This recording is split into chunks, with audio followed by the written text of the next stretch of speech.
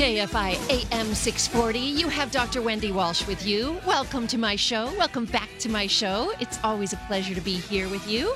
If you want to follow me online, I'm everywhere. Dr. Wendy Walsh, just Dr. Wendy, like Peter Pan, Walsh, Walsh. I had such a weekend. Why do I feel like every time I start the show, I'm like, I got to catch up with my friends and tell them what I did this weekend. But I do. I mean, I always have something to report because it's Sunday afternoon and usually you do stuff on the weekend, right? So yesterday, all day, I was at Mount St. Mary's University for this amazing day called Ready to Run. And it was designed to help women who eventually at some point in their life want to run for public office, just give them information. So there were panel discussions with various female elected officials, some Pacific political action committees, yes, PACs. There were seminars on how to raise money, which they call the mother's milk of politics, money. The psychology of why women run and why men run for very different reasons. Hey, you know who I ran into? I ran into KFI's Elizabeth Espinosa. She was on a media panel there talking about how to communicate. I wasn't sitting in on that one. Apparently, I know how to use the media to communicate. So I was more about, like, how do you raise money? And it was really informative. I loved it. The most interesting fact is they said usually when a woman chooses to run for public office, she does it out of a desire for service. She wants to care and nurture for constituents. When a man chooses, he just wants the power. He wants his name on the door. He wants to be on the ballot. He wants to run. I don't know. And they said women spend way too much time debating about whether they should run. They should just do it. Like a guy just said, hey, I'm going to run. He tells all his friends and he just runs. That's it. And women, on the other hand, are like, do I have enough credentials? Let me check with this person. Do you think I should? Etc. So that was very interesting. And then this afternoon, I came from my dear friend and attorney, Lisa Bloom's house, where she and I co-hosted a fundraiser for Katie Hill, who's running in the 25th congressional district. And that was fun because she brought, Lisa also invited supermodel Janice Dickinson, fresh off testifying at the Bill Cosby trial. Really, I chatted with her. We sat in the corner like girlfriends gossiping. And she said it's not bad enough that she had to hold inside herself the memory of being ruthlessly drugged and raped in 1982 and hold that for so many years. But she said the double whammy was being cross-examined by Cosby's attorneys. And the names they called her, the things she went through. It's amazing in this day and age that women who are victims still have to be treated so badly on the stand. So enough of that.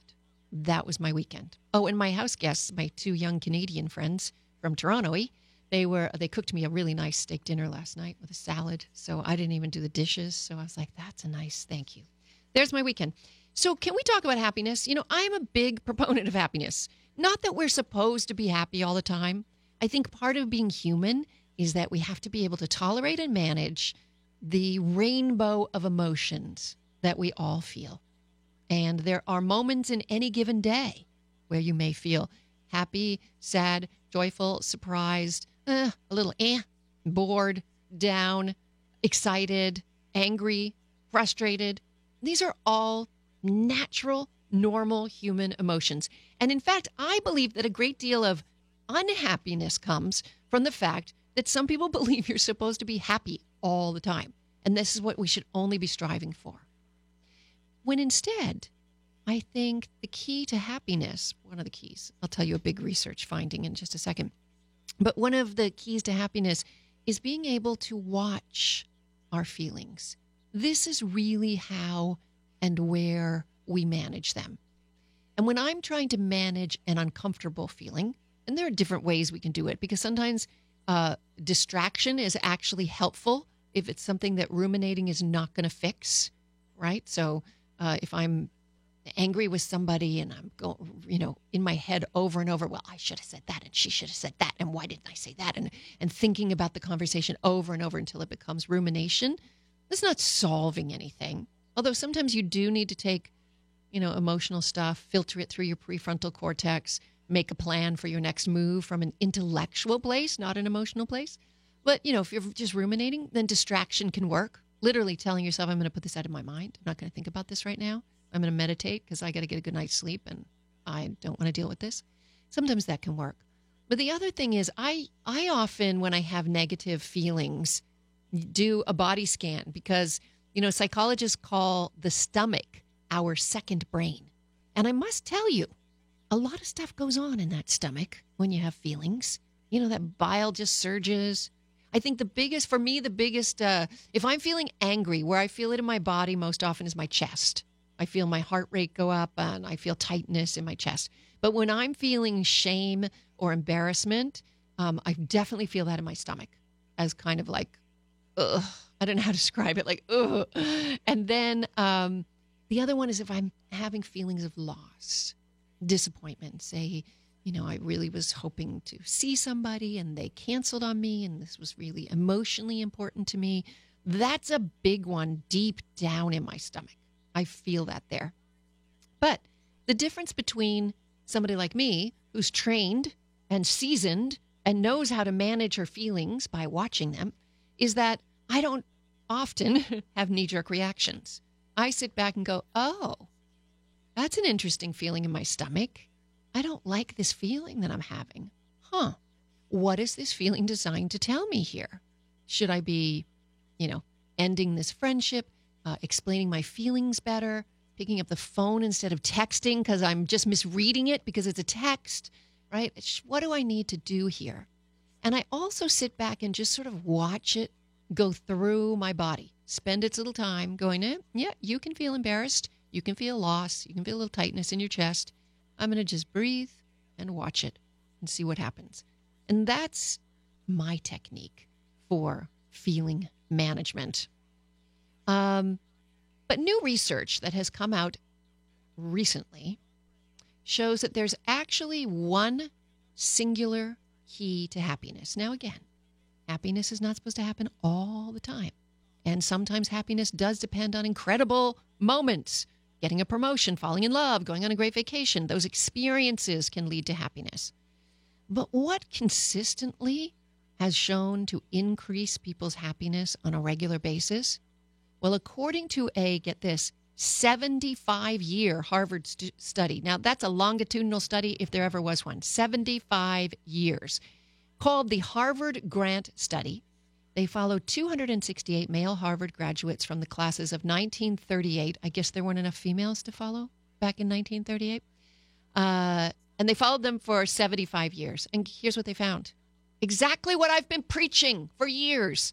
Connection is everything. The only thing that truly matters in life is relationships. Your connection with your families, your friendships, and of course, your romantic relationships. And also, it's not about how many friends you have. It's about the depth of those relationships. Can you be vulnerable? Can you be authentic?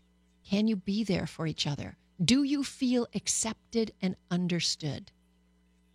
This is correlated with high levels of happiness, along with a few other findings, like what we knew. Money and power don't lead to greater happiness. And thank goodness. I know, exactly. Isn't it nice to be poor and happy? It's fabulous. Amy, I love you. And also, when we come back, hardships in life have potential to even make us happier. And I'll explain when we get back. I'll have a Harvard professor with us. This is the Dr. Wendy Walsh Show on KFI AM 640. Amy King, do you have the news for us? What is love? Baby, don't hurt me. Don't hurt me no more. KFI AM 640. You are listening to Wendy Walsh. Thank you so much for being with me. You can find me online at Dr. Wendy Walsh, just Dr. Wendy Walsh everywhere. Please follow me. Write to me. I love it when it feels interactive. So we're talking about happiness because I'm obsessed with happiness. Here's some good news. For you who may be a millennial and grumpy, there is a light at the end of the tunnel because research shows that happiness tends to have a U shape across the lifespan. In other words, kids are the most happy, and then it gets a little difficult in midlife. Hey, we got all the burdens of taking care of everybody, older generations, younger generations, careers, our mortgages. It's so stressful. The traffic, I'll just say that. And then happiness starts to go up again as people age. Over the age of 50, people start getting real happy. So I'm always obsessed with research on happiness. And last week I was watching my Sunday morning show, the CBS, I think it's just called Sunday Morning, the one for people. Joey, I bet you've never seen it, right? Do you know why you've never seen it? Why is that? You've never seen it, right? I don't think so. Because it comes on at 6:30 in the morning on Sunday mornings. Yeah. They're for those of us who are morning people who like to have a latte and stay in bed and watch an hour and a half of slow journalism. So this great story about a guy who was like a investment banker, making a ton of money, and so unhappy. So he literally quit his job and applied to the Dallas Fire Department. And they caught up with him many years later, 13 years later. And he's in a 2-bedroom rental with a family and happy as anything, and said wouldn't take the money, is really happy. So I tracked down the researcher who did a lot of this research on money and happiness. And I'd like to welcome Dr. Ashley Whillians to the show. Hi, Dr. Ashley. How are you? Hi, I'm good. Did I say your name totally wrong? It's Whillians? Yeah, that's right. Exactly. Whillans. Okay, so I'm reading over your bio, and you're Canadian. I am Canadian. So am I. Amazing. Amazing. And my daughter goes to Harvard, and she's Canadian. So there you go. You should go have breakfast with them. They do these Canadian club breakfasts over there, the undergrads. Oh, the faculty aren't invited to those. Oh, darn it. Make an appearance. Okay, so Dr. Ashley, you work in the business school, and I was really interested to hear about your research that focuses on those everyday decisions in money spending that can make a difference in our personal lives, even our relationships, and it impacts our well-being. So tell me a little bit about your research. Yeah, my research really looks at how we can make daily decisions with regard to our money that can also shape the way that we spend our time.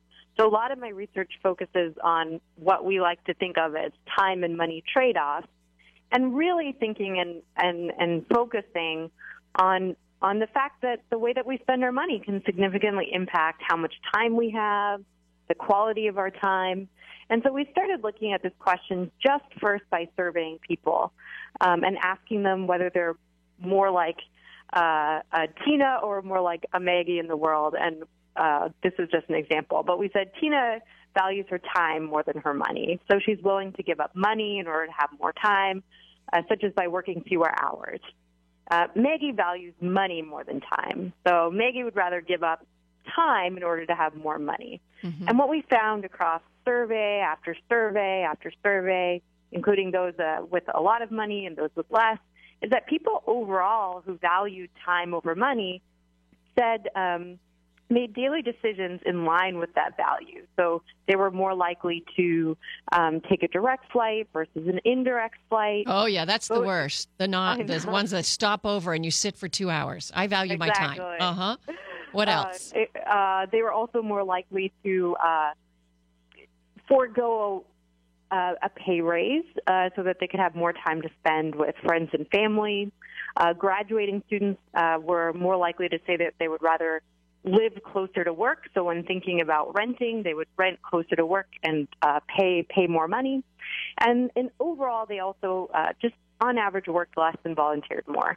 And what we found across all these studies of thousands and thousands of working adults is that people who were willing to give up money in order to have more time reported greater overall life satisfaction, greater positive mood, less negative mood, and that these results held controlling for all kinds of things that you think might otherwise explain these relationships, like how much money people had, how old people were. So it worked across the spectrum. Yeah. Right. I'm going to tell you a little story. Can you stay with us for another segment? Yeah. Okay, so I want to tell you a little story. When the Great Recession happened, I am and was a single mother, and I had 2 kids, and I was in a big 3-bedroom with an ocean view, and I was freaking out that I was going to lose my place. So I literally said to myself, you know what? We always complain that when we have enough time, we don't have enough money. When we have enough money, we don't have enough time. And here, this recession is giving me the gift of time. How would I like to use it? So my kids were young enough that we could cuddle up together. I moved us to a studio apartment, a 1-little-room apartment, and I went to cooking school because it had been my dream to study to be a chef, and I did it just for fun. All right, and I put tenants in my big place that saved us. When we come back, I want to talk about health and giving in relation to this, and also pro-social behavior and buying time. This is the Dr. Wendy Walsh Show on KFI AM 640. Amy King has the news. KFI AM 640, you have Dr. Wendy Walsh with you. And my guest, Dr. Ashley Whillians. She's an assistant professor at Harvard Business School in negotiations and looks at how we spend our money and how that's connected to happiness. Before I get into pro-social behavior, let's talk about its impact, how we spend our money, and its impact on our relationships and divorce, Dr. Ashley. Yeah, so our latest research, hot off the presses, is that if couples who spend money on time-saving purchases like grocery delivery are significantly happier, have happier marriages than couples who don't spend money in this way. And spending money on time-saving purchases has the same effect on relationship satisfaction as having a supportive partner. So it seems that how we spend our money not only shapes our own happiness, but the happiness that we get out of our relationships. You know, I always say that relationships don't create happiness. Happy people have happy relationships. So it's often an inside job. And if you're stressed over the division of labor, whether you're a man or a woman, if you feel that you're doing too much of your share, the simple solution is to spend on help, right? Yes, absolutely. That's what we see time and time again in our data. So it's understandable in couples who have a higher socioeconomic status that they can afford to hire the tutors, hire the nannies, hire the help in the stressful years of, say, raising small children. But what about lower socioeconomic status or even the middle class who can't afford the luxuries of these service people? What do you recommend? We have a brand new project looking at chore trading in relationships. So couples who do more chores together, that can promote relationship satisfaction, but also willingly taking on a chore that you know your partner doesn't like as a way to help out might also be a profitable pathway to marriage bliss. Well, you know, what is a relationship? It is an exchange of care, right? And that care can take so many forms. It could be financial care. It can be, domestic responsibility care. It can be physical care when someone's sick. It can be sexual care. There's a lot of ways that we care. But wouldn't it be compassionate to be able to go, he really hates to do that. Why don't I do it for him? That would be really investing in the relationship, is what you're saying. Yes, exactly. I've always heard this statistic that the more money people make, the less money they give to charity. Talk to me about what you found out in terms of pro-social behavior. So in terms of pro-social behavior, so that first statistic it's kind of complicated. So in general, people who have more money tend to give less proportionately of their income to charity. So in other words, if somebody makes $30,000 a year, they give 10%. Somebody makes $300,000 a year, they give 10%. But exactly. They're giving more ultimately. Yeah, so they exactly. But what we found is that spending money on others is also a really important way of spending money to increase your own happiness and even potentially your health.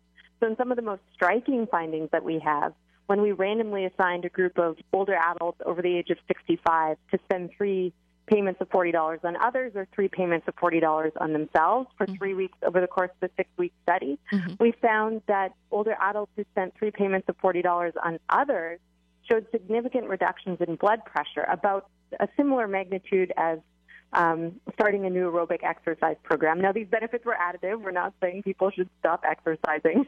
No. But we do see that pro-social spending not only improves happiness, but might also improve physical health. Why do you think this is? Helping others makes us feel in control of our lives, makes us feel like we're an active and contributing member to society. And because of this, that helps to protect us from the negative experience of stress on our cardiovascular health and on our overall happiness. You know what? So I might theorize. What? I might theorize that it's a little cellular empathy. In other words, if we give to that person on some level, we're realizing we're lowering their blood pressure, and we'll have a mirror effect. I have no evidence to speak to that, but I like that hypothesis. And we do have some data showing that when you spend money in a way where you can see the direct impact, you know exactly who you're helping and how you're helping them, then that's when the benefits of pro-social spending and charitable spending are most likely to emerge. Okay, so as we talked earlier, and I'm with Dr. Ashley Whillians from Harvard University, and it's amazing research that you do. We talked about that if you take more time for yourself by working a shorter schedule, that comes with the expense of just having less money. And if you work more to earn more money, that cuts into your free time. So when we're trying to maximize our happiness, each and every one of us, Dr. Ashley, what should we do? Give up some of our discretionary income to have more time. We see in large-scale survey research that once you hit an amount of money that your basic needs can be met, you can pay your rent, you have some discretionary spending. Earning more money by working more does not translate into greater joy on a daily basis. So my research really shows and suggests that just giving up that extra bit of money to have more free time is how we should be thinking about spending our money in order to promote our own and others' happiness. Okay, so since I have an expert on the phone, let me ask you this. So I lose, see the word I use? Lose 15 hours a week driving my child to cheer practice and waiting for her outside of practice. On the other hand, there is an hour and a half each way in the car where, yes, she's on her iPhone most of the time, but there are these moments where suddenly she's talking to me about her day that are priceless because she's 14 years old. So I've been debating, do I just hire a driver and have 15 hours back in my week? Or do I reframe it in my head and say this is quality time with my teenager who's going to be leaving the nest before I know it? What should I do?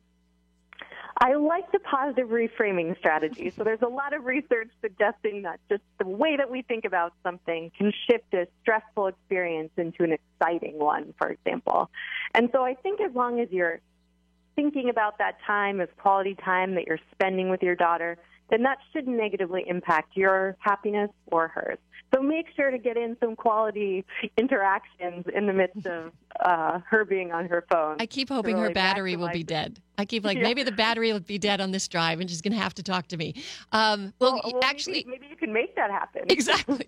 I think I'm going to split the difference, and I'm going to hire someone to do the Saturday drive because I want my Saturdays back. And every Saturday I drive an hour and a half. I wait for 2 hours while she's in practice and drive an hour and a half back. And I usually go to a Starbucks or sit on my computer and answer emails. Such a big, could be at the gym. I could be walking on the beach. So I think I'm going to buy myself my Saturdays and then drive her on the other 2 days. Sound like a good idea?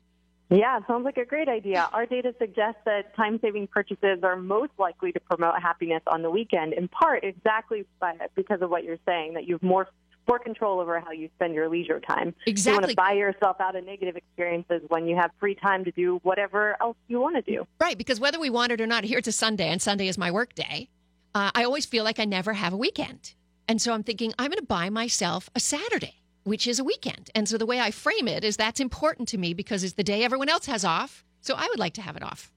So yeah, that's my plan. And not buying yourself out of that experience all the time is good for happiness, too, because unfortunately people get used to stuff and then it stops promoting our happiness. So you outsource all the time, you're going to forget that you're even doing it, and then you're not going to probably not going to reap the happiness benefits of outsourcing. So okay, so I'm going to call you. Outsourcing only sometimes, that's probably best for your happiness. I'm so sorry, Dr. Ashley Whillians. We've got to wrap up, but I'm going to call you in the future for parenting advice. You good with that?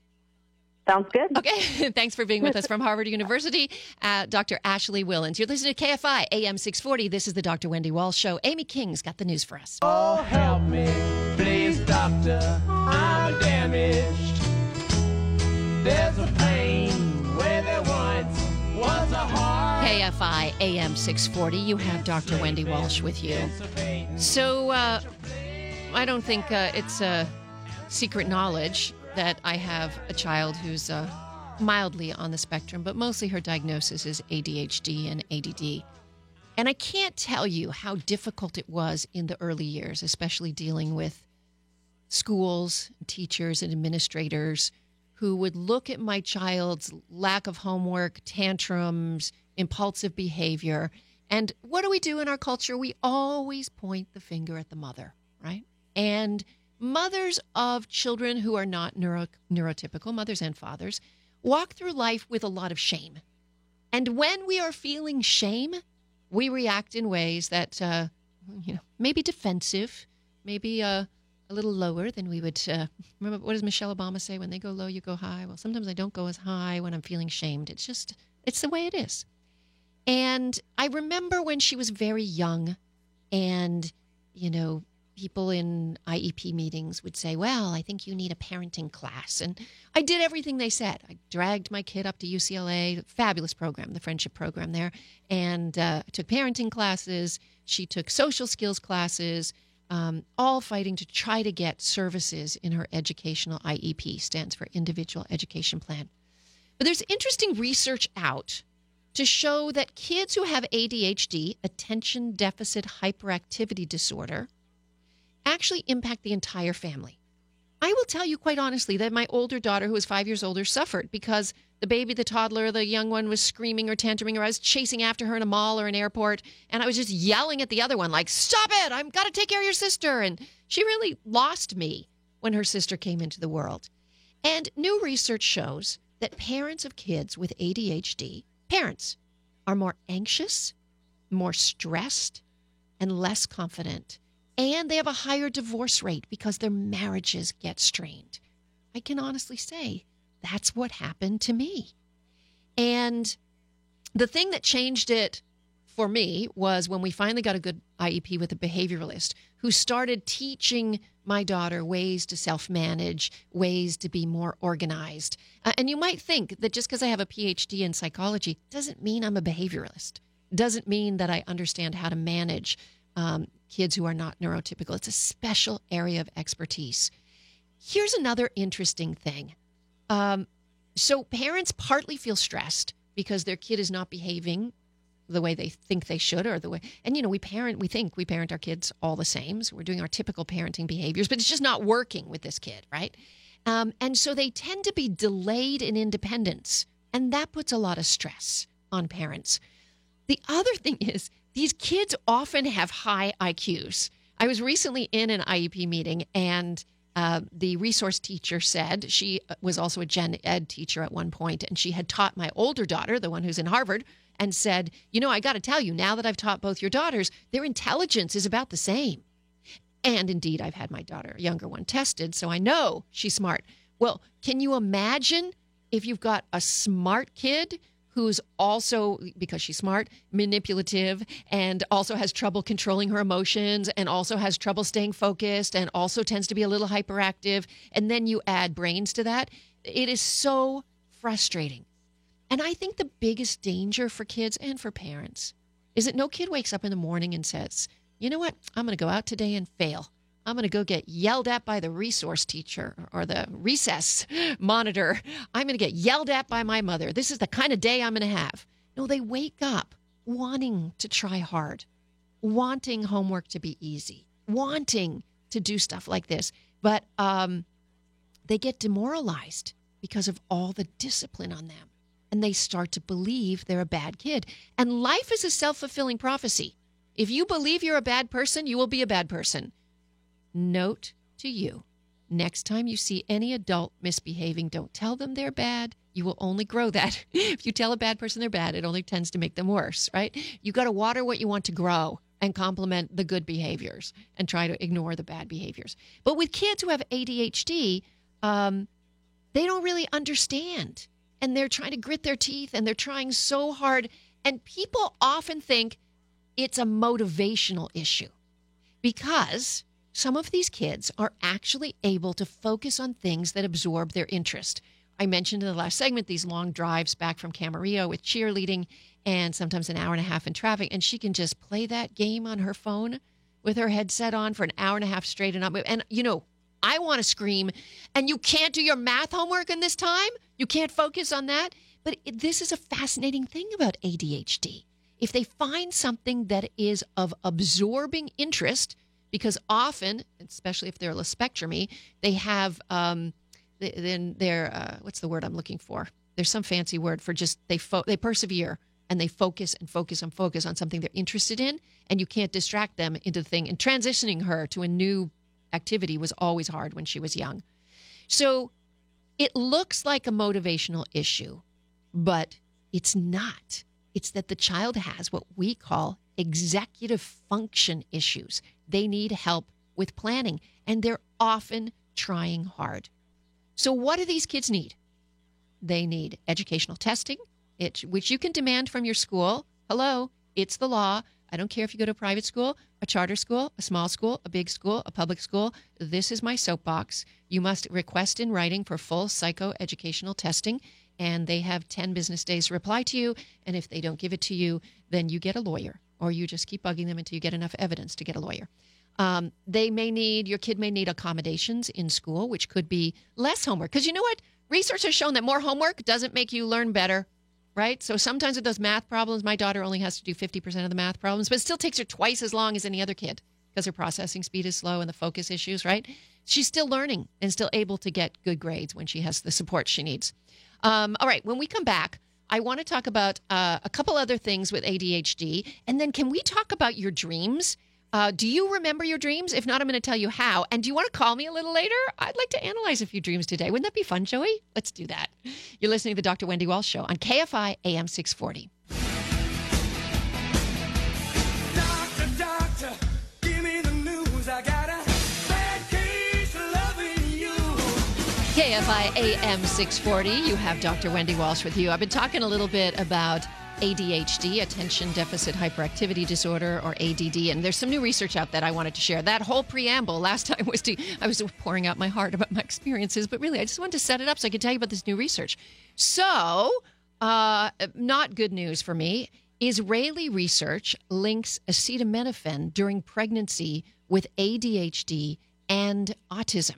This was an extensive study done in Israel. Found that mothers who continuously used a popular pain relief medication, we call it Tylenol here, during their pregnancy face an increased risk of the newborn suffering from autism or ADHD.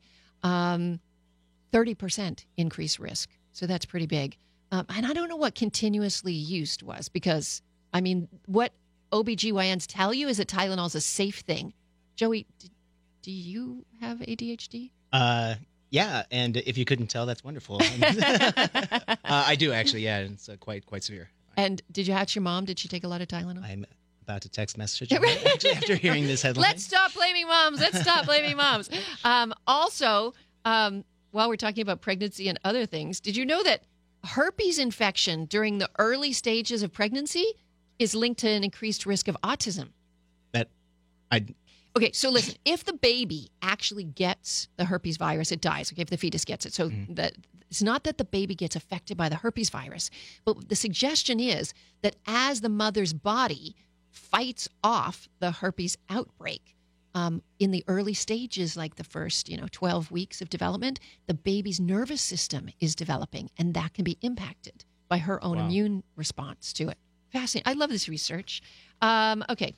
Is that all I want to say about this? Oh, you'll like this one, Joey. Oh, great. Okay. Well, I don't know, actually, if you take ADHD medications. But did you know that ADHD medications may reduce the risk of sexually transmitted infections? I did not know that. Now, why do you think that would be? I do not know. I cannot. You hear that headline and you think it's biological, right? Oh, yeah. I take this medicine and somehow it'll prevent me from getting an STD. Right. No, what the medicine does is it prevents impulsive, high-risk behavior. Okay. It makes somebody with ADHD stop long enough and focus and go, you know what? I should probably put on a condom. Or I should probably not have sex with this person, right? Wow. So that's how it works. I mean, sometimes these headlines are misleading. Okay, can we talk about dreams? Do you remember your dreams, Joey? I do. Not everybody does. Not all the time, but yeah. Yeah.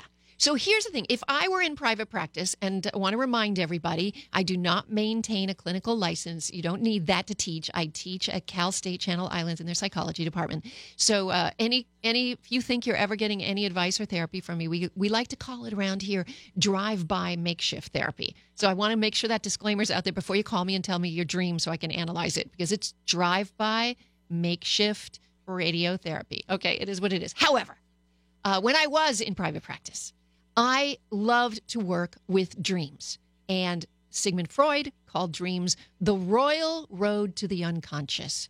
He believed that our dreams were what he called pre-conscious material, meaning that deep in our unconscious was stuff that our consciousness wasn't able to tolerate yet. So it created wonderful pictures and feelings and stories, and it became pre-conscious material. And so therefore, analyzing dreams, and especially over an extended period of time, when you start to notice themes crop up over and over, and you can paint together the picture of what the unconscious is trying to tell you, is really helpful. So here's how to remember your dreams if you don't normally remember your dreams. First of all, don't drink. Okay, alcohol suppresses dreams. And there's also been some research to show that antidepressants and weed completely. He's making like smoking things with his fingers right at me. Don't forget weed. I didn't Dr. know my Wendy. mic was on. Yeah, marijuana That's too. right. A great dream suppressor. Dream suppressor. And Yeah. dreams are good for us. It's where our brains work out remnant leftover material from the day Absolutely. and get rid of stress, where our brains refuel. We must, and if we're overtired and our circadian rhythms are all messed up, we're not going to get into deep REM so that we can get into stage 4 sleep and remember our dreams. And I've heard that if we don't get that REM sleep, that we could die, actually, if we don't have these dreams and things like that. It is associated with decreased longevity. Yeah. It is associated with weight gain. So here's how to remember your dreams. Oh, I can't Don't wait drink. for this. Don't drink.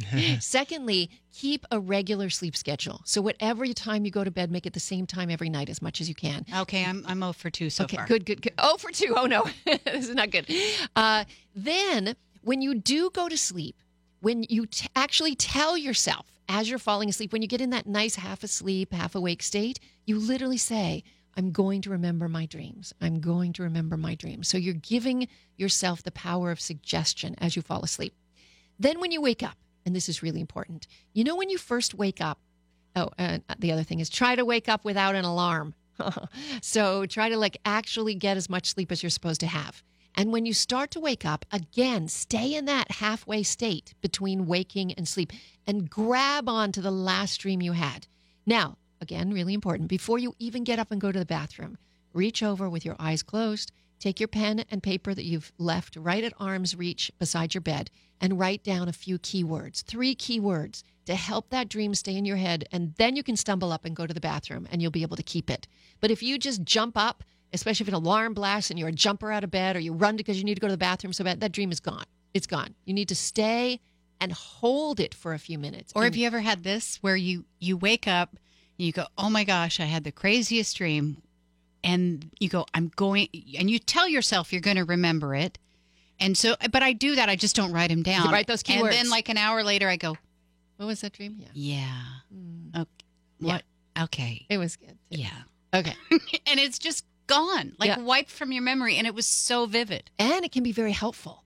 Like, honestly, in therapy, I would have clients bring in their dreams, write them all out, and I would be hearing different stuff. And also, I'm keeping track of the jigsaw puzzle pieces of their unconscious process. And I'm seeing them, sort of connecting the dots over the course of the weeks.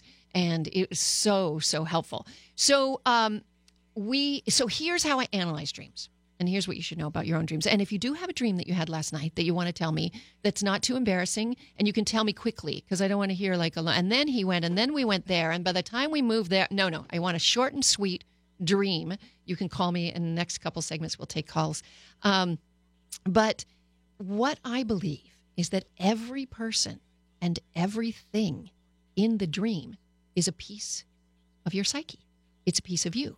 Because sometimes as an experiment, I would say, tell me. So they tell me, I'm making this up. Well, I had this fight with my boss and he was really mean to me. And then I ended up getting fired. And so you could say on surface level, it's remnant fear about, survival, losing your paycheck, etc.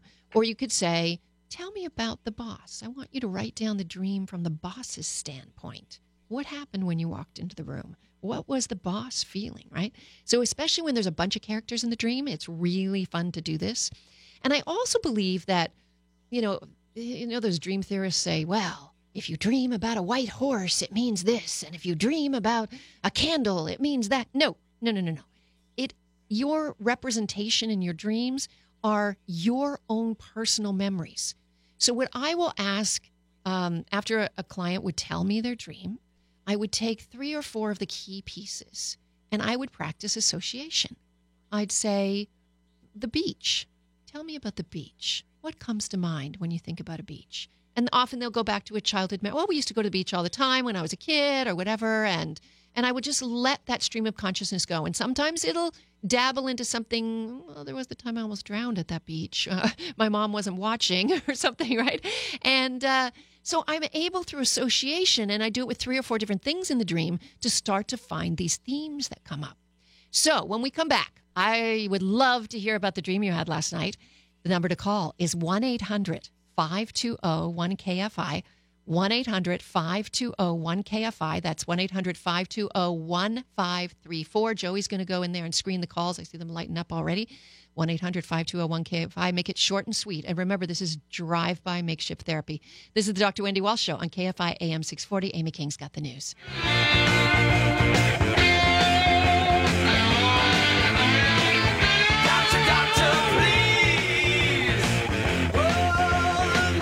KFI AM 640. You have Dr. Wendy Walsh with you, and we are talking dreams. I happen to be somebody who has very, what's the word I'm looking for?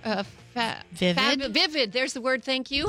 Did I have a little too much wine with my steak last night? I'm forgetting words. Vivid dreams, and I love those dreams, and I love to hear about other people's dreams. So let's quickly go through. We'll start with Emily in Los Angeles. Hi, Emily. It's Dr. Wendy. Hello. Love your show. Thank you. So tell me about your dream. Well, first off, I wanted to note that I don't have dreams very often. Oh. And when I do, they're like sometimes silly, like, I don't know, Donald Duck chasing me around town in a bulldozer. So There might be a Donald Trump image in there somehow. I don't know. I'm just saying.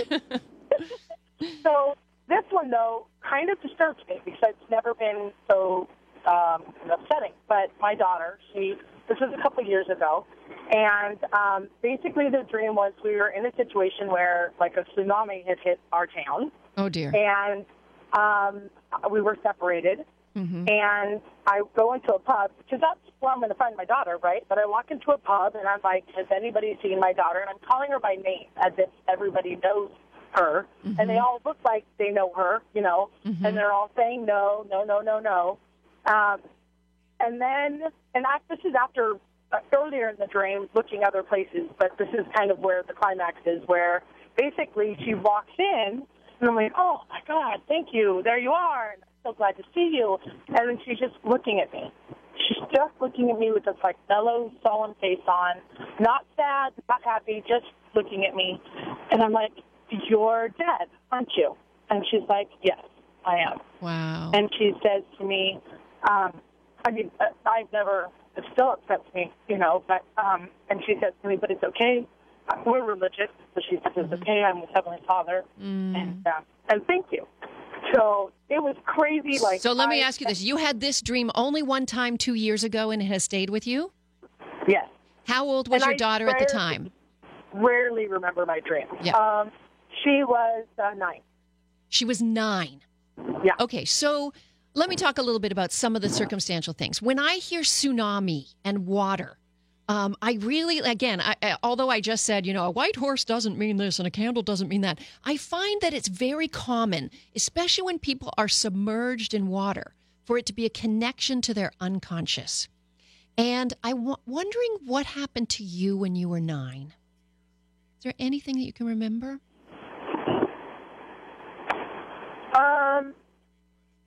My life when I was 9. Life is different. But it wasn't in a bad way. It was in a good way. Mm-hmm. I spent a lot of time with my father's mother, my grandmother, who I rarely got to see. But I learned a lot from her, and I was living in Colorado at the time. I don't remember any incidences with water. If that's kind of where. No, not water. But I'm saying that it's unconscious processes, meaning that you're going deeper inside your own psyche. Things that have been submerged and are scary, because a tsunami is a scary thing. So I'm thinking there are some scary memories attached to the 9-year-old you. Right. And I'm wondering if there was separation, if you went to visit grandma and you were separated, and is there anything else that comes to mind? Not that I remember. Okay. Not like I said, not in a bad way. Yeah. There was separation from my parents, I guess, and my mom.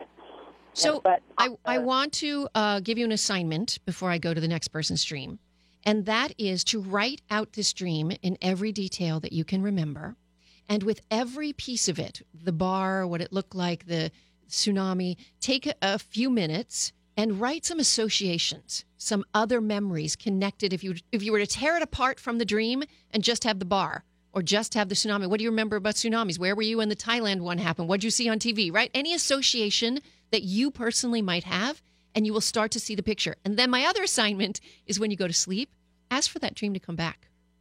And maybe it'll continue and you'll learn more.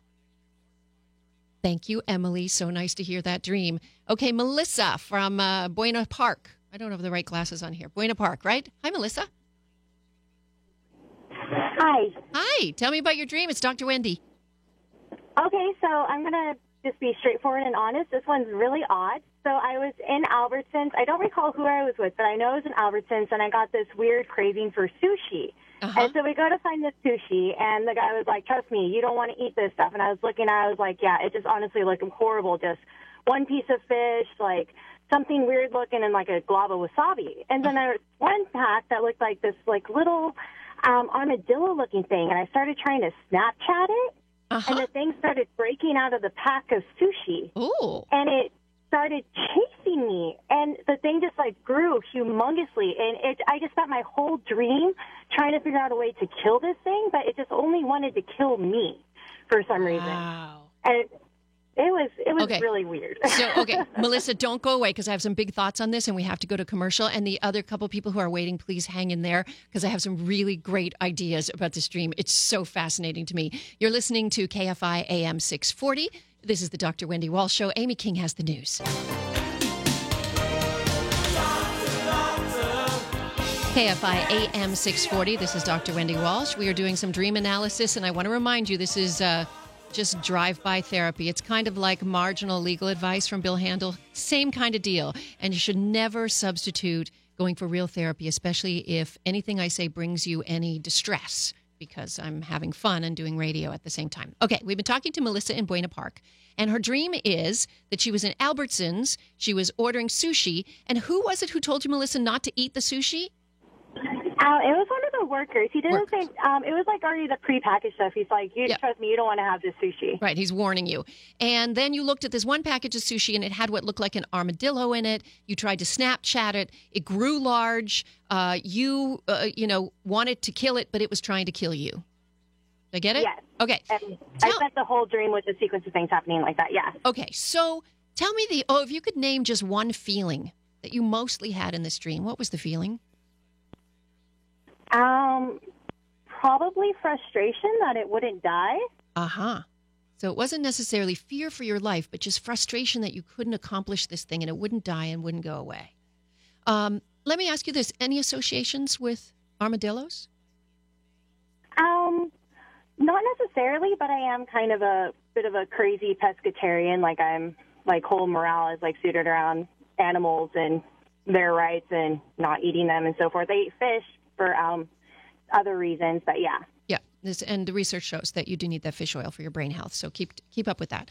Okay, so basically the armadillo was going against your diet as a pescatarian, correct?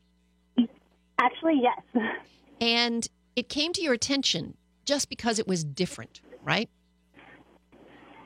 Yes, it did. Okay, and you tried to Snapchat it. So you wanted to share this new interesting thing with other people.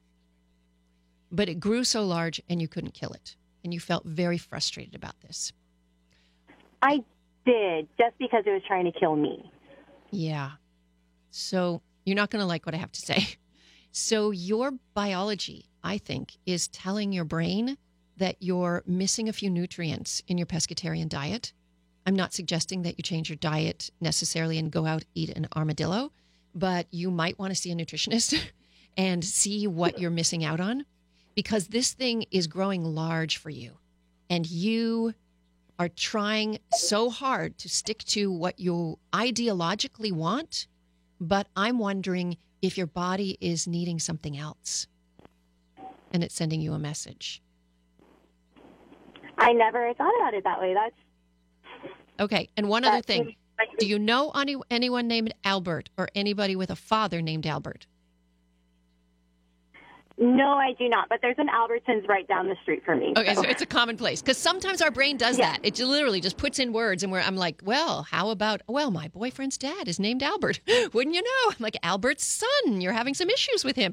Okay, because plenty of times this comes up. So I would actually think a little bit about your diet, because I think your body's telling you something. And I'm not saying go out and eat animals, but there might be other ways to get some nutrients that you might be missing out on because you're feeling really frustrated right now. And this is growing into be a big problem. It's growing large. That's my guess. Thank you so much. Awesome. Thanks, you. Melissa. So nice to talk to you. Okay, now we've got, how about, Joe in Rancho Cucamonga. You've got a recurring dream for me? Hi, Joe. It's Dr. Wendy. Hi, Dr. Wendy. You got so glad you came to me. I'm running short on time, but yeah, I got a very, very strange one. It's been a recurring dream for many, many, many years. Okay. And so it's either like a string in my back that I discover, and I try to remove it. Sometimes it's a string like a hangnail that I'm trying to pull out of my finger. And as I pull, it just keeps coming out and out, and I can't. I try to bite it to break it. It just will not break. Never once have I been able to break and detach that string. Oh, and how do you feel at that time in the dream? Well, I heard you ask the other caller the same thing, and the only feeling is that I'm afraid that if I keep pulling the string, I'm going to be like pulling parts of my body out. If that makes any sense.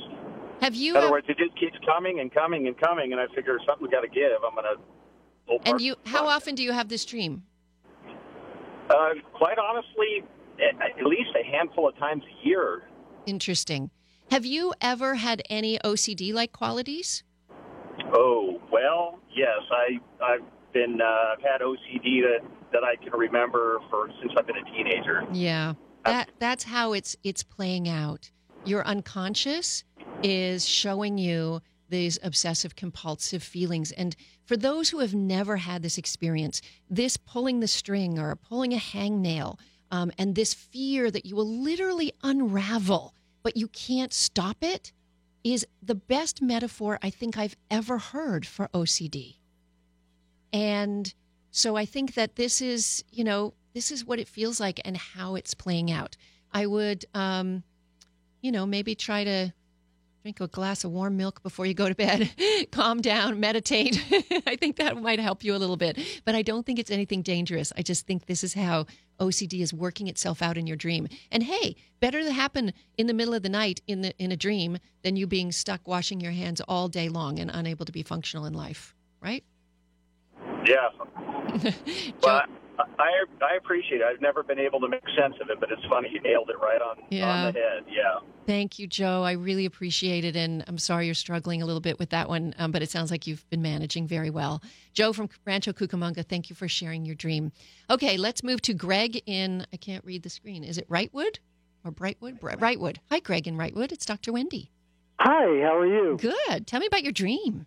Oh, this is so boring for your listeners. Okay, well, I want to remind you and the listeners this isn't real therapy and not a substitution for therapy.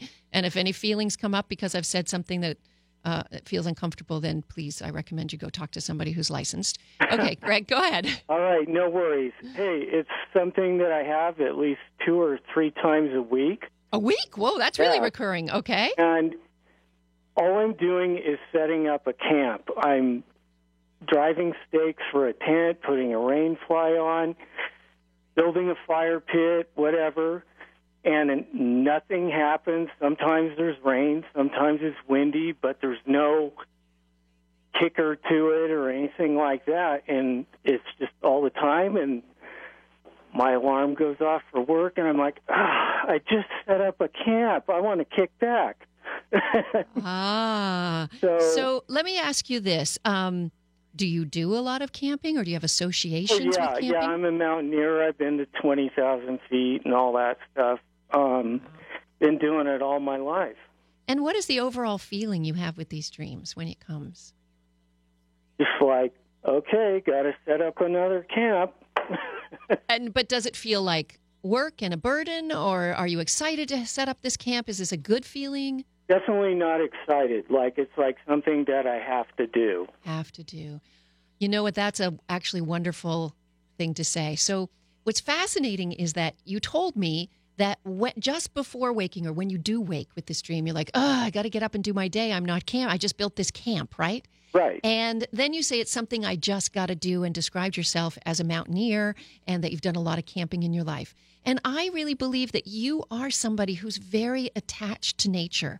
And this is something you just got to do, right?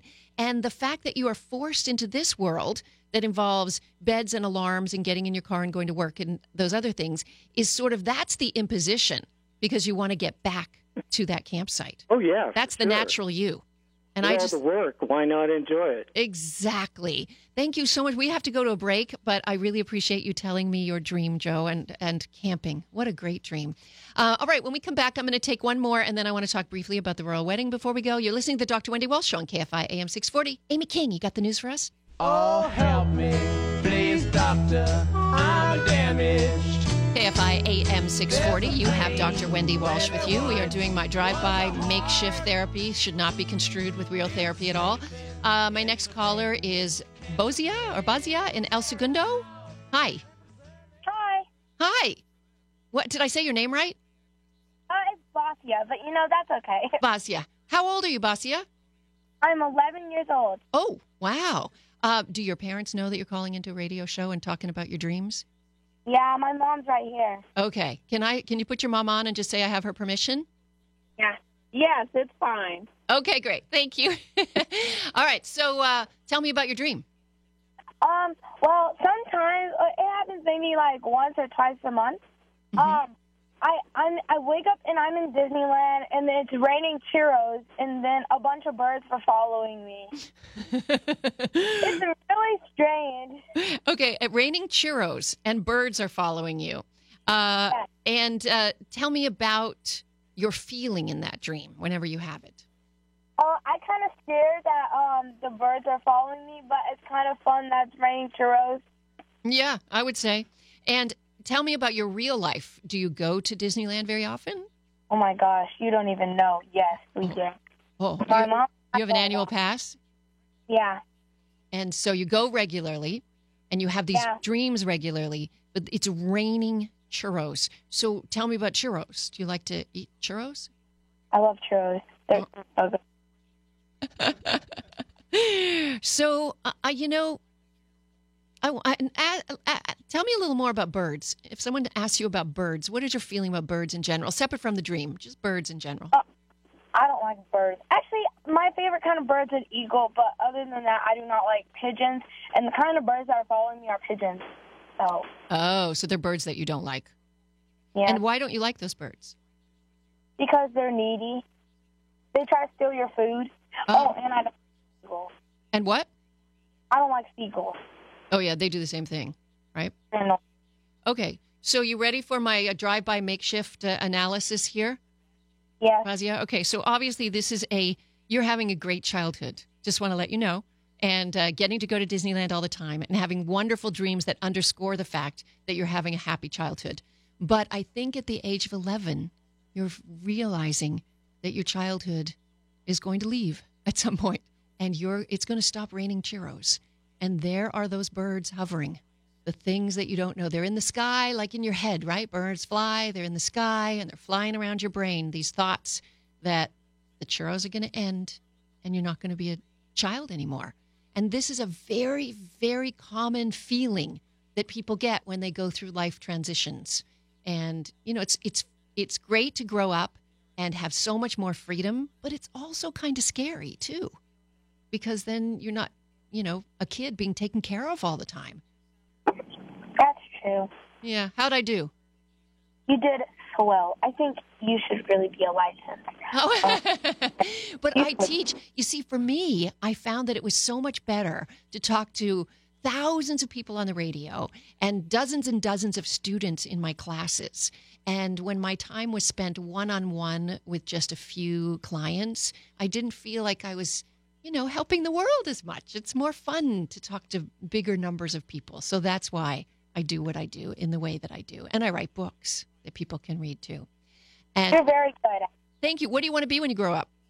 Everyone asks. An actress. A what? An actress. I'm already an actress. I want to be like a famous actress. Okay, well, you're in the right city for it. Can I, and that, now that I know that, that's probably why this dream is happening, because so many kids in the entertainment business are forced to grow up too quickly. So I have a little bit of advice for mom. Even though, and I know they do this on sets, they push the mothers away, and the kids get exposed to so much adult stuff that they shouldn't be too early. I want your mom to be the bossy mom who stays watching you on sets. Don't go in the other room with the other moms and watch the screen. Just be near and keep your kids safe. Which I feel like your mom's a good mom anyway. I mean, you're dreaming about Disneyland. Okay, thanks for calling, Bozia. Thank you so much right. for having me. Take I love care. you. Bye. Bye, sweetie. I love you too. Oh my God, she's adorable. Maybe we should just do kids call in. Oh, but then we'd have to get all those parental consents. All right, can we talk about weddings? Because, you know, I'm a little giddy and crazy about the darn royal wedding because there is a LA connection to it. I'm talking about Prince Harry marrying Meghan Markle, and she is okay, here's what I haven't talked about. I've talked about a lot about the wedding, and just to remind everybody, it's going to be on Saturday, May 19th at 4 a.m. Pacific hour time, which is noon local time. Oh, no, the schedule's for noon local time, 7 a.m. Eastern. Yeah, noon in Windsor Castle, shall we say. Okay, let's talk about their past relationships, shall we? Because Meghan is actually divorced. So she was married to a filmmaker named Trevor Engelson, Engelson. You can Google him and see their picture together. They dated for 7 years. Then she married him on a beach in Jamaica in 2011. There were just 100 guests at that wedding. Still, 100 people to fly to Jamaica. That's a good turnout. But they were divorced 2 years later. This is a very common thing. I find that people in long-term relationships where the passion is starting to die try to add excitement to it by planning a big old romantic wedding. And then they get divorced soon after the wedding. I know many, many occasions of people who are dated too long. Really, they burned up all the passion years of the relationship. And then they thought, oh, we'll save the relationship. The worst is not by having a wedding, but by having a baby. We'll save the relationship by having a baby. Okay, in his case, who did he date? He dated, okay. For 7 years, he dated Chelsea Davy, a Zimbabwean lawyer turned jeweler. Then there was the aristocratic actress, Cressida Bonas, and most recently, pop star Ellie Goulding. Did I say that right? Ellie Goulding. Amazingly, all three of these exes are expected to attend the wedding. So obviously, they have a good relationship. Okay, the wedding dress, the royal wedding dress, of course, to design that is one of the most prestigious commissions in British fashion. The current favorite, we are hoping, we don't know yet, at least if you believe gossipy fashion magazines, is a brand called Ralph and Russo. Meghan chose a dress made by the London Couture House for her official engagement portraits, and the brand is known for over-the-top wedding dresses. Beyonce loves them. The Kardashians love them. So we will see. And Harry, of course, is going to wear a uniform because, let's see, he received the title of Captain General Royal Marines in 2017, which means he's the ceremonial head of the Royal Marines. He took the job from his grandpa. And also he's an officer in the Blues and Royals, part of the Army Air Corps. So all of this is to say he's got uniforms and he can wear that. Now, what about, so there's the wedding, the 1,200 people, but at the end, there's an after party for 200, and I'll tell you about that next week. We might have a guest next week who's going to be at the wedding here in the studio, which would be really cool. Thank you so much for being with me. This has been the Dr. Wendy Walsh Show on KFI AM 640. We'll see you next Sunday. Mo Kelly is next.